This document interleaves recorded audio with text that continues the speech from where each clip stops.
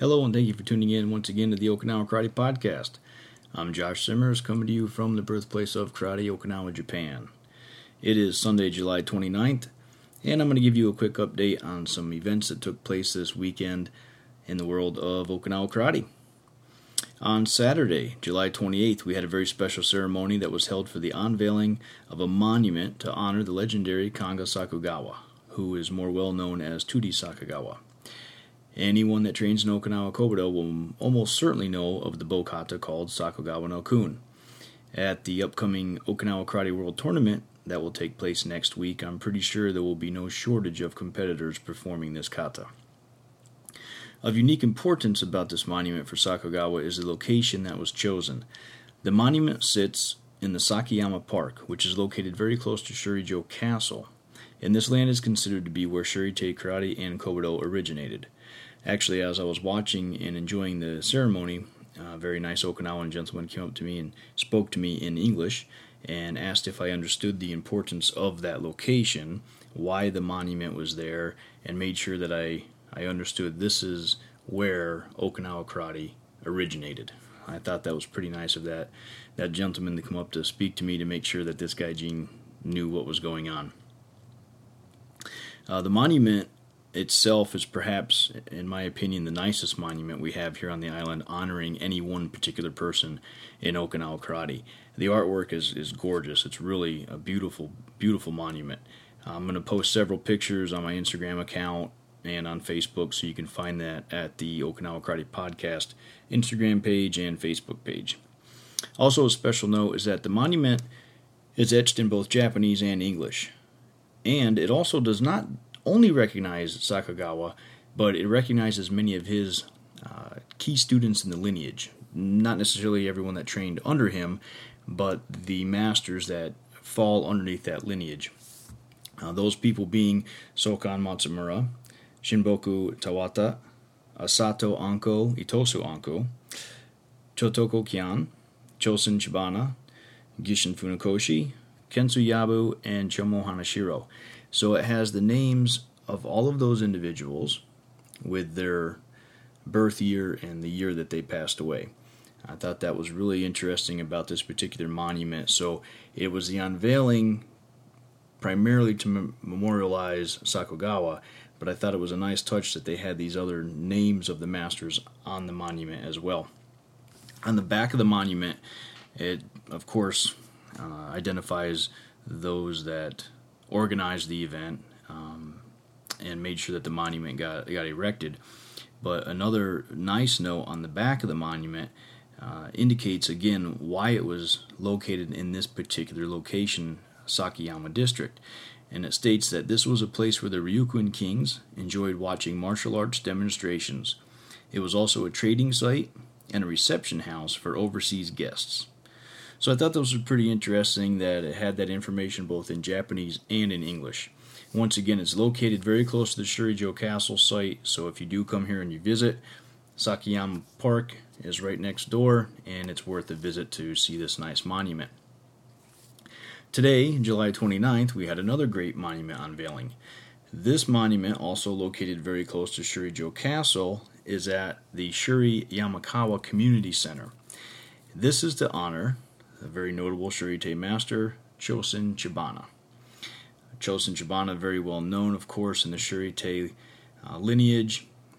He had some fantastic students, Katsuya Miyahara, Yochoku Higa, Shuguro Nakazato, Zenro Shimabukuro, and Shoshin Nagamine, all of which have also passed away. However, we're very fortunate that many of their students, in particular note, Nakazato and Shimabukuro, their sons are both, of course, still teaching here on the island. This location was chosen for the monument because this is where Chosen Chibana used to live. Of course, his house is gone, right? But there's a community center there now and some other homes in the area. But I was told by someone that knows the subject matter very well here on the island that that location is where Chosen Chibana used to live. So I thought that was a pretty unique location that they were able to put that monument.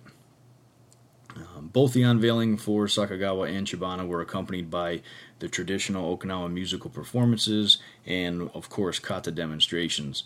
I will say though, surprisingly, and also I'm disappointed about this, no one performed Sakugawa no Kun at the unveiling of the monument for Sakugawa. There was Kobudo demonstrations. There was also empty hand demonstrations.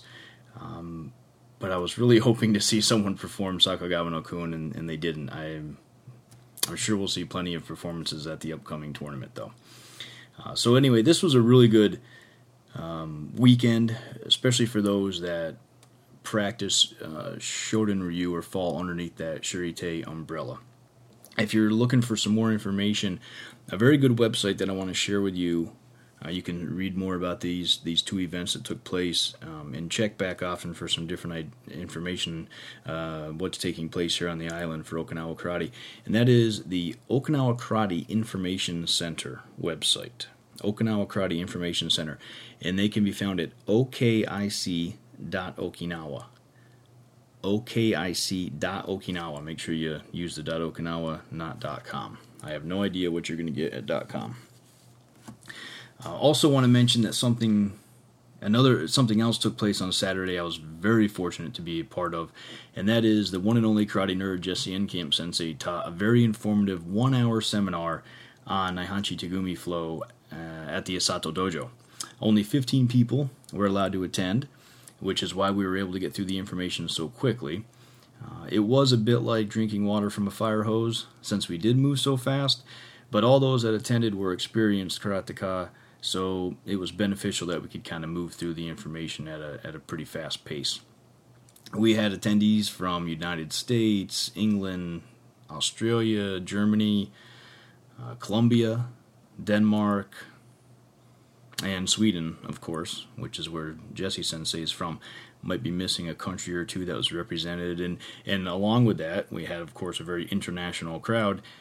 We also had practitioners from Shito Ryu, Wado Ryu, Shoden Ryu, Shotokan, Ishin Ryu, Okinawa Kempo, of course, and I think even someone from Uechi Ryu was there. About the only large and well-known organization that wasn't represented would have been Goju Ryu. But it really didn't matter what your background was, because the type of information that Jesse Sensei was teaching would fit into just about any kata. Anyone with any type of a background that had been training for a little bit of time could easily adapt this to any style that they were training in. So it was a wonderful seminar, and I really want to say thank you very much to Jesse Sensei for taking the time to hold that seminar while he's here. And also a very special thank you to James Pankovich of the Asato Dojo for hosting us. James and his assistant instructor there at the Asato Dojo, Becca Tedder, have been doing just a great job with that place. It's a wonderful training facility, very conveniently located near Kokusaidori, which is International Street, has easy access to public transportation, and it's right across the street from the dojo bar. Well, that's it. This is going to be a very short podcast today. Just wanted to give a quick update on the events that took place. Wonderful weekend for those that trained in Shoden Ryu. A wonderful weekend for everyone in Okinawa Karate, but specifically for those that train in Shoden Ryu. These two monuments hold special meaning to us to honor and remember Sakugawa, and to honor and remember Chibana Sensei, two people that really set the groundwork for the rest of us to train in Shoden Ryu. So I was very happy to be a part of those and to attend. This coming week, we have the opening ceremony, August 1st, for the Okinawa Karate World Tournament. The preliminary rounds begin on the 2nd. They will finish with the preliminaries and the semifinals by the 4th of August. And on Sunday, August 5th, we will have the finals. So they'll whittle it down to the top 8 from every from every division. The top 8 will compete on Sunday. Unfortunately, the only bad news there is you got to split between the Kaikan and the Budokan. So take your pick, but there will be no shortage of videos and photographs, and I'm pretty sure some television coverage coming out of Japan for that as well. So stay tuned for that. I'll probably do one podcast in the middle of the week to give some updates. And also, don't forget, I am going to be able to get Jesse Sensei. I'm looking at the calendar as I speak, most likely the 7th or 8th of August for one more interview before he leaves the island. I've asked him, and he had said yes, he will do another interview with me after the tournament. So if you have any questions for him based around the tournament or based around anything, karate related or not karate related, fire them at me, and I'll see what I can do to get those answered for you. You can send them to me in email, josh@okinawakaratepodcast.com, josh@okinawakaratepodcast.com. Send me a message on Facebook, Instagram, Twitter, carrier pigeon. It doesn't really matter. Get me a message. Get me a question, and I'll try to ask that to Jesse Sensei. Okay, I'm going to wrap it up here, but once again, thank you very much for tuning in to the Okinawa Karate Podcast, coming to you from the birthplace of karate, Okinawa, Japan.